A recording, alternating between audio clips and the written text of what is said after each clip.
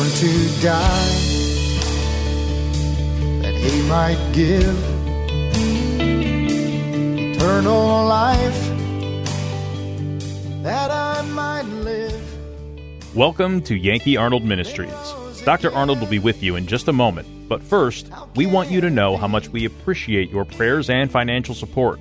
You may help this radio ministry by donating online at yankeearnold.com or by mail at Yankee Arnold Ministries, 7028 West Waters Avenue, Suite 316, Tampa, Florida, 33634. Again, that's 7028 West Waters Avenue, Suite 316, Tampa, Florida, 33634. Feel free to send Dr. Arnold your questions or comments to Yankee at yankeearnold.com, and he will respond as quickly as possible. Now, here is Dr. Arnold with today's message. My soul that night. Are we supposed to provoke one another? Not to anger, not to bitterness, not to meanness, but to provoke one another unto love and good works. This is for those who have trusted Christ as Savior. This is what God wants us to do because we have so much more that's better to live for. Look what else he says. In verse 25, not forsaking the assembling of ourselves together, as the manner of some is, but exhorting one another, and so much the more as you see the day approaching. Now, the day approaching is right there in the same chapter, chapter 9, when he talks about he's coming again. He's coming. But he's not coming back to make another payment for sin, but he is coming back. So that day is going to happen, and the closer we believe that he's getting, the more godly we ought to be. We ought to serve the Lord with all our heart. Then notice what he says in verse 26. For if we, so we were talking about, and in context, verse 19, having therefore brethren, this is believers. We, all the way down through there, that's believers. So we get to verse 26. For if we, believers, sin willfully after that we have received the knowledge of the truth. He just said about drawing near, holding fast, and considering one another and provoking one another to love, not forsaking the assembling of ourselves together. But if we sin willfully after we have received the knowledge of the truth, look what he says. There remaineth no more sacrifice for sin. In other words, he's not coming back to make another sacrifice for sin. And you don't have to go back to the temple and make an offering for sin. See, these are Jewish believers, and they were trying to get them drawn back into Judaism, back into the keeping of the law and so forth. Well, the temple was there. Now they were going to church. They went to the synagogues, yes, to preach the gospel, but Christ has established the church. Now look what else he says. In verse 27, but a certain fearful looking for of judgment and fiery indignation which shall devour the adversaries. Now notice the next verse because it gets right back into what we just read in chapter 2. That in the Old Testament, remember he said he has spoken unto them by the prophets, hath in these last days spoken us by the Son. And if they were chastened, and as you read the stories in the Old Testament, it's to give you an idea of what the consequences were of those who obeyed and those who didn't obey. And how that God is just. And God can reward whether you serve him or you don't serve him, but you're going to get what the Bible calls, you reap what you sow. So now he's going back under the law and saying, he that despised Moses' law died without mercy under 2 or 3 witnesses. Without mercy. See, when you're talking about living your life and you live in rebellion to the Lord, and there's going to be judgment, and most times, yes, God can be a God of mercy, and you're not getting what you deserve, but most people, they harden themselves. Mercy for people who want mercy. There's some people who don't want mercy. They're not having any desire to stop anything, change anything. They're in rebellion to the Lord, and God can he can take them out if he wants to. He can beat the tar out of you if he wants to. But this is what he's talking about. And he says here in verse 29, how much sore punishment suppose you, shall he be thought worthy? In other words, this is your reward, what you deserve. who have trodden underfoot the Son of God and have counted the blood of the covenant wherewith he was sanctified. Now, when you read chapter 10, he says he has sanctified. That's everybody who trusts Christ as Savior. You have been sanctified. I mean, you've been made pure and holy. And it never has to be done again. That's Hebrews chapter 10 and verse 10, 12, and 14. But now look at this verse. Counted an unholy thing and have done despising God, despising His word, despising the value of their life, and rebelling against God. And verse 30, for we know Him that hath said, vengeance belongeth unto me, I will recompense, I will recompense. This is what he's talking about in chapter 2. And because of what we have in Christ, how much more should we serve the Lord? Because of God's wonderful grace that He saves us by grace. But then He's given us liberty to serve. Liberty to serve is some people don't get this, is a sign of free will. Free will is the liberty you have to make decisions. Therefore, he says, do not abuse this liberty of yours. Now, get what else he says here. In this same verse 30, he says, I will recompense, saith the Lord. And again, the Lord shall judge. You ought to underline those three words. Judge His people. So is God going to do right by you? One way or the other. He can get glory out of your life. And He can also get glory out of your death. You can make the decision which way it's going to be. And now, as you go down through here, you'll find out there's a lot of things. This is why he says, and just look at this, because this is so good, it goes with chapter 2. You'll understand chapter 2 better when you understand this. Look what he says there in verse 31. It's a fearful thing to fall into the hands of the living God. You say, well, I don't think God's going to be that hard on you, because after all, he says there, a certain fiery indignation and judgment and blah, blah, blah. Okay, just hold your place right there in chapter 10. Look there in chapter 12. Chapter 12, and look what he says in verse 6. For whom the Lord loveth, He does what? Chasteneth. Now, chasten can carry with it the idea of instructing, teaching, admonishing in a very kind way, fatherly way. But notice the next word, scourging. That's a little bit more severe. God can take you out of here. And he says there, whenever they're talking about, the Lord's Supper, he says, and for this cause many are sick, some are weak, some are, what's the next word? Dead, sleep. So can God chasten His children? You can count on it. Because if He doesn't chasten you and you're rebellious to the Lord, it's still going to cost you the blessings that you could have had. It's also automatic. It's costing you reward because that's time you lost. But look what he says here in this verse.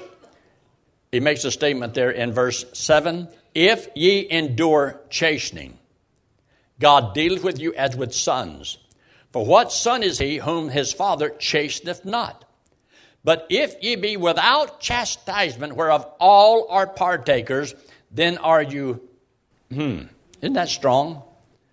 You're bastards and not sons. That means you're not His child. God will chasten every one of His child. Now, you can't tell if a person is a child of God because of what they're going through. You don't know if it's because God's chastening them or they got inward sins that you don't know anything about. You don't know if it just becomes a trial and a testing in the life of a godly person. So here's a person can be living a godly life, and there's a person that's living a wicked life. And the same thing happened to both. The one who's doing right, it becomes a testing to refine him even better. The other one, it looks like exactly the same, and the other one, God's chastening him. But he knows because he's not right with the Lord. When you try to say, no, he's saved because I can see he's going through this, and he's lost because you can't. The new birth is a spiritual birth. You can't see the Holy Spirit. You can't see a spiritual birth. But anyway, this whole book covers so much of the Christian life and how we're supposed to look at it. The other part that I wanted you to see is look there in verse 33 of chapter 10. Chapter 33 of chapter 10, verse 33. Get it right. That's the first mistake I made this morning. In verse 33, well, let's just look there in verse 32. But call to, see that word remembrance? Remembrance the former days in which after you were illuminated, when you saw the truth. This goes back to chapter 6, whenever it says you saw the light, you understood, you trusted Christ as Savior. He says, ye endured a great fight of affliction. In other words, you saw the light, illuminated. And you waged a great battle. See, sometimes it's not how you start fighting or running the race. Do you have enough faith to finish the race? You say, what is faith? Well, faith is like the gasoline you put in the car. If you have a car but you don't have any gasoline, how far are you going? Here you got a life to live, but faith is that power that you put into the car so you can run on it. You can run on faith. But after a while, see, if you run out of faith, you run out of what? Car ain't going to go nowhere.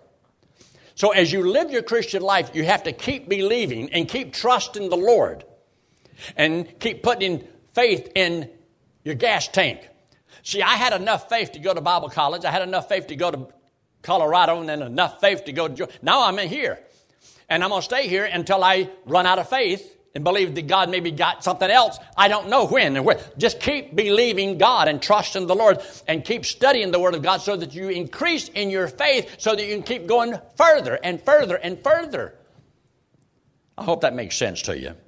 Now, but look what he says in verse 33. Partly while ye were made a gazing stock by reproaches and afflictions, and partly while you became companions of them that were so used. In other words, Paul says, I was with you. I believe this is Paul. I can't prove that. That's Yankeeology. But he says, you are greatly influenced by your companions, the people you hang around. You get to the place where you don't think, I don't need church. You're saying to God, I don't need the influence of godly people in my life. I don't need to come to church, and I don't need to study the Bible. I'm good enough on my own. Now, is that Pride or not? Now, every service you miss, every time, even on your own, that you don't look to the Lord, you don't pray to the Lord, you don't read God's Word, is it costing you anything? There's something you're missing that would have made the difference in your life. It could have been the wisdom that you need to make a decision 2 weeks down the road, or 4 weeks down the road. See, God can give you what you need in advance. But if you don't, you'll have the problem, and then you don't have the solution, and then you become frantic in trying to find an answer, and lo and behold, it can drive you up a wall. You go nuts. Have you ever looking for something, and you just go all over the Bible trying to find just that verse that will give you the answer? And God says, I had it ready for you 2 weeks ago, but you hadn't studied the Bible. If you had, I'd have showed it to you. But anyway, every sin cost. He says here, for ye had compassion of me in my bonds, took joyfully the spoiling of your goods. And here's why. Knowing in yourselves, you knew this, that ye have in heaven. So are we talking to believers or not? The lost man ain't going to be there. Got to be talking about believers. You did this because you knew that in heaven you have a better and enduring substance. The word of God here in the book of Hebrews is better. How that Jesus is better than the angels. The sacrifice he made is better than all the bulls and the goats and things that they had. The salvation that we have is so much better because it's perfect. It's perfect. It saves you for how long? Forever. That has to be perfect. Only thing that can last forever has to be perfect. Now get this. In verse 35, this goes all the way back. Don't let this slip. Don't cast your confidence away. Cast not away, therefore, your confidence, which hath great recompense of what? You remember those words over there, the recompense of reward in chapter 2? This is what he's talking about. You see, whenever you obey the Lord, God is going to reward you. So your rewards is because of your work, and your work is because of your confidence, and your confidence is a result of your faith, and your faith is a result of your studying the Word and believing God. You see how it all feeds together. So if this is true, then I'd want to know more about the Word of God so I can increase my faith, so I can increase my confidence, so I can increase my work, so that I can increase my reward. Doesn't it all go together? It looks like it, doesn't it? And this is what he's talking about. That's why he says, don't cast away this. Now, go back to the book of Hebrews and chapter 2. There's a very interesting statement here when he makes the statement, the last part of verse 3. See there, verse 3? How shall God's children escape if they neglect this great salvation? In other words, if you do not live as a saved man under grace and you live in the flesh, there's a great price to pay. So he makes a statement of this great salvation, which at the first began to be spoken by the Lord. So remember, the first part of it, Old Testament, word to the prophets, by angels and so forth. Now you're talking about Jesus Christ is here. And he is so much better. And he gives eternal life. And you can know that you're going to heaven. He walks with you. He doesn't leave you and all these things. And notice what's interesting here. When he makes a statement, spoken by the Lord was confirmed unto us by them that heard him. God also bearing them witness both with signs and wonders and with divers miracles and gifts of the Holy Ghost according to his own will. The Word of God, that began to be spoke by the Word, the Lord, Jesus Christ, when he came, John chapter 1. Says some mighty wonderful things. Now we want to know, what about those that were right after Christ when he told them about go into all the world and preach the gospel and what's going to happen? So take your Bible and look at this. Mark chapter 16, the book of Mark and chapter 16. You got Matthew, Mark, Luke, and John. But Mark chapter 16. And you'll see the value of comparing Scripture with Scripture because the Bible teaches the Bible. In verse 15, in chapter 16 of Mark, and he said unto them, go you into all the world and preach the gospel to every preacher. Did I read it right? Every person in here ought to know, if you're looking at your Bible, that I didn't say it right. Go into all the world and preach the gospel to every creature. He that believeth and is baptized shall be saved. But he that believeth not shall be damned. So whether you're damned or not because you did not believe. And I believe the baptism here means to be cleansed by the Holy Spirit. Anyway, verse 17. And these, get this, these signs shall follow them that believe. In my name they shall cast out devils. They shall speak with new tongues. They shall take up serpents, and if they drink any deadly thing, it shall not hurt them. They shall lay hands on the sick, and they shall recover. I can see why some people in about 2nd, 3rd century, they wanted to take these scriptures out of here, and so they go all the way back and say these last few verses that they don't believe in the oldest manuscripts, and so therefore they don't count. There might have been somebody that tried to do some of this here, and they died. Or they looked at the signs and say, hey, these signs didn't follow me, therefore this can't be true, so let's just cut this out. So that doesn't belong in the Bible. No, I believe it belongs in the Bible. But now, you can get very confused very quickly if you stop there. But look what he says in verse 19. So then, after the Lord had, past tense, spoken unto them, he was received up into heaven, sat on the right hand of God. Now look in verse 20. And they went, past tense, forth, and preached, past tense, everywhere, the Lord working with them and confirming the word with signs following. The reason for the signs was to confirm the word.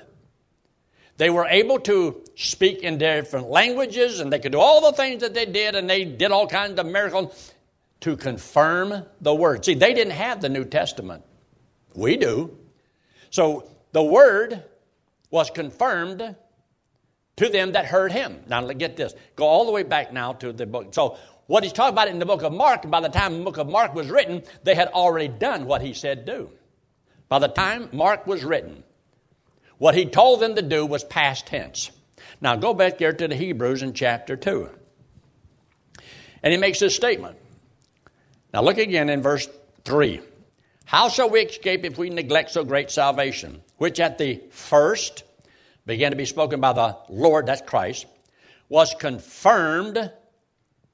And how did he confirm? There were signs and miracles and so forth that they did, and confirmed unto us by them that heard him.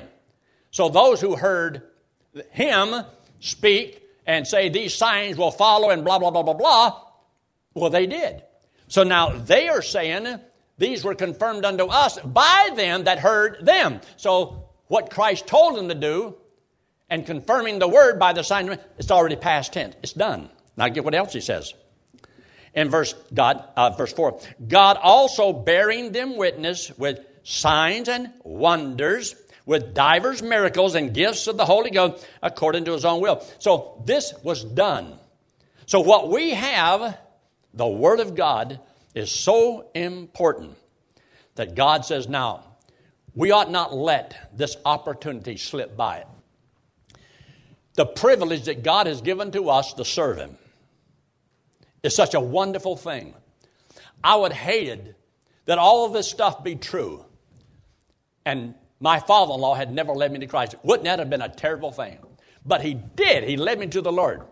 Then he began to whet my appetite just a little bit. So I began to read and study it. What if I had let this great opportunity to live my life for the Lord, if I had let it slip by? But it's the greatest thing in all the world, that God can take a little old dumb Georgia barefooted hillbilly and teach him the Word of God and be able to use them. I think it's a miracle. That is a miracle. Now, we only got a couple minutes left, and I think before I get into verse 5 through the rest of this, it goes together. And I don't want to dissect it here in just a couple minutes. So let's have a word of prayer. I do want to explain this to you. Nobody's perfect. There's only one that's perfect, and that's God. Let me show you this. This hand represents you and me. This wallet represents everything we've done that's wrong. We've all sinned. So God says because of sin, and that's the evidence, we got an old sinful nature. Why do I do all these bad things? Because you got a sinful nature. It's your nature. Why does a dog bark? It's the nature of the dog to bark. But wouldn't it be a shame to tell the dog, dog, you stop acting like a dog, and I'll make you a chicken. When can the dog stop acting like a dog? That's why there's preachers that tell people, stop your sinning. Turn from all of your sin. Don't sin anymore. Yeah, right. Nobody can do that. It's impossible. You can't turn from your sins. Why? It's on the inside. That's the nature that you have. That's why you do all those bad things. You can pick the apples off the tree, but that doesn't change it from being an apple tree. But God so loved the world. He loves you. He loves me. He hates what we do wrong. And for us to pay for this sin is eternal separation from God and hell. And Jesus said, He's looking for the fruits of righteousness, and there aren't any. He's looking for perfection. There aren't any. So He says He's going to lay the axe to the root of the tree. It means He cuts down every tree that's not perfect. That's why the wages of sin is death. That's why we're all going to die. And because of that, we're all condemned to hell. So there is no hope for man by man. You can't stop it. You can't change it. You can't help it. You're in a heap of trouble. And this is what God did for us. See, God says He wants us to go to heaven. But to go to heaven, you've got to be perfect, as righteous as God. None of us are perfect. We've all done things wrong. Nobody's good enough. So God says you cannot save yourself. People have heard about this all their life. Let this hand represent Jesus Christ. He's the Lord, God in the flesh. He came into the world because He loves us. He hates our sin because it separates us from Him. So Jesus Christ, who had no sin, didn't have to die. So he didn't have to be cut down. So why did he die? Well, it's very simple. He took our sins and died in our place. Paid for all of our sins, came back from the dead, and God said that if we would believe, he did it for us. Aren't you glad he didn't tell you to do something hard and complicated?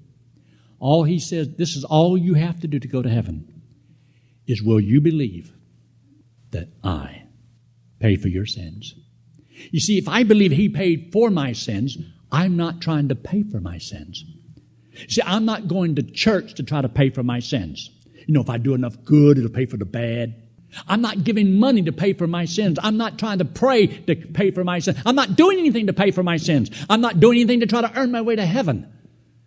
I'm going to heaven because of what Christ did. Christ paid for my sins. And if I believe he did it for me, he puts the payment to my account and I go to heaven on what Christ did. You got it? Let's pray, shall we? If you're here this morning and perhaps you have never trusted Christ as your Savior, I want you to understand you don't have to live the life. You don't have to promise to live a Christian life. You don't have to promise God you're going to stop anything or join anything. Friend, that would just make you a religious hypocrite. Christ died for your sins. The only way you'll ever get to heaven is to believe he did it for you. You don't have to join this church. You don't have to give any money. I don't want anything from you. I want you to receive something. You see, the Lord offers you eternal life as a gift. And if you accept it, you would have it. Will you believe it? If you were here this morning and say, preacher, that made sense to me, and I will trust Christ as my Savior right now. Friend, I'd love to know it. I'd love to have prayer for you. And I'm going to ask you in just a moment to slip your hand up. Raising your hand does not save you. It just lets me know that what I said made sense. And you said, that made sense to me, and I'm going to trust Christ as my Savior. Is there anyone at all before we close? Just slip it up very quickly and put it right back down and say, that made sense to me. Yes, God bless you, ma'am. God bless you, sir. God bless you. I appreciate that. Anyone else? Just slip it up very quickly. So that I'm not going to have you forward, not going to embarrass you. Yes, God bless you. God bless you. Are there others? Yes, God bless you, sir. God bless you. Anyone else? See, if you trust Christ right now as your Savior, God said he would save you right now, give you eternal life, and you can know that you're going to heaven when you die because he loves you so much. Anyone else before we close? Our Father, we thank you so much for the free gift of eternal life. You love us so much. And Lord, I thank you for each one of these that by an uplifted hand have indicated that they would trust Christ as their Savior. We know that when they do so, you promised in your word to give them eternal life and that they would become your child, that you'd never cast them out and never lose them. We thank you so much for all you've done for us and for giving it to us in such a way that we can have it and understand it. It's free. And that you'll never take and cast us out, never lose us. And Father, we can know that we're going to heaven. Thank you so much. In Christ's name we pray. Amen. Would take my place. Have you ever heard that faith without works is dead? Or have you ever read James chapter 2? Does your faith produce good works? Some teach that if you don't serve the Lord, you're not saved. Is that true or false? Pastor Yankee Arnold has prepared just the right book with answers straight from the Bible.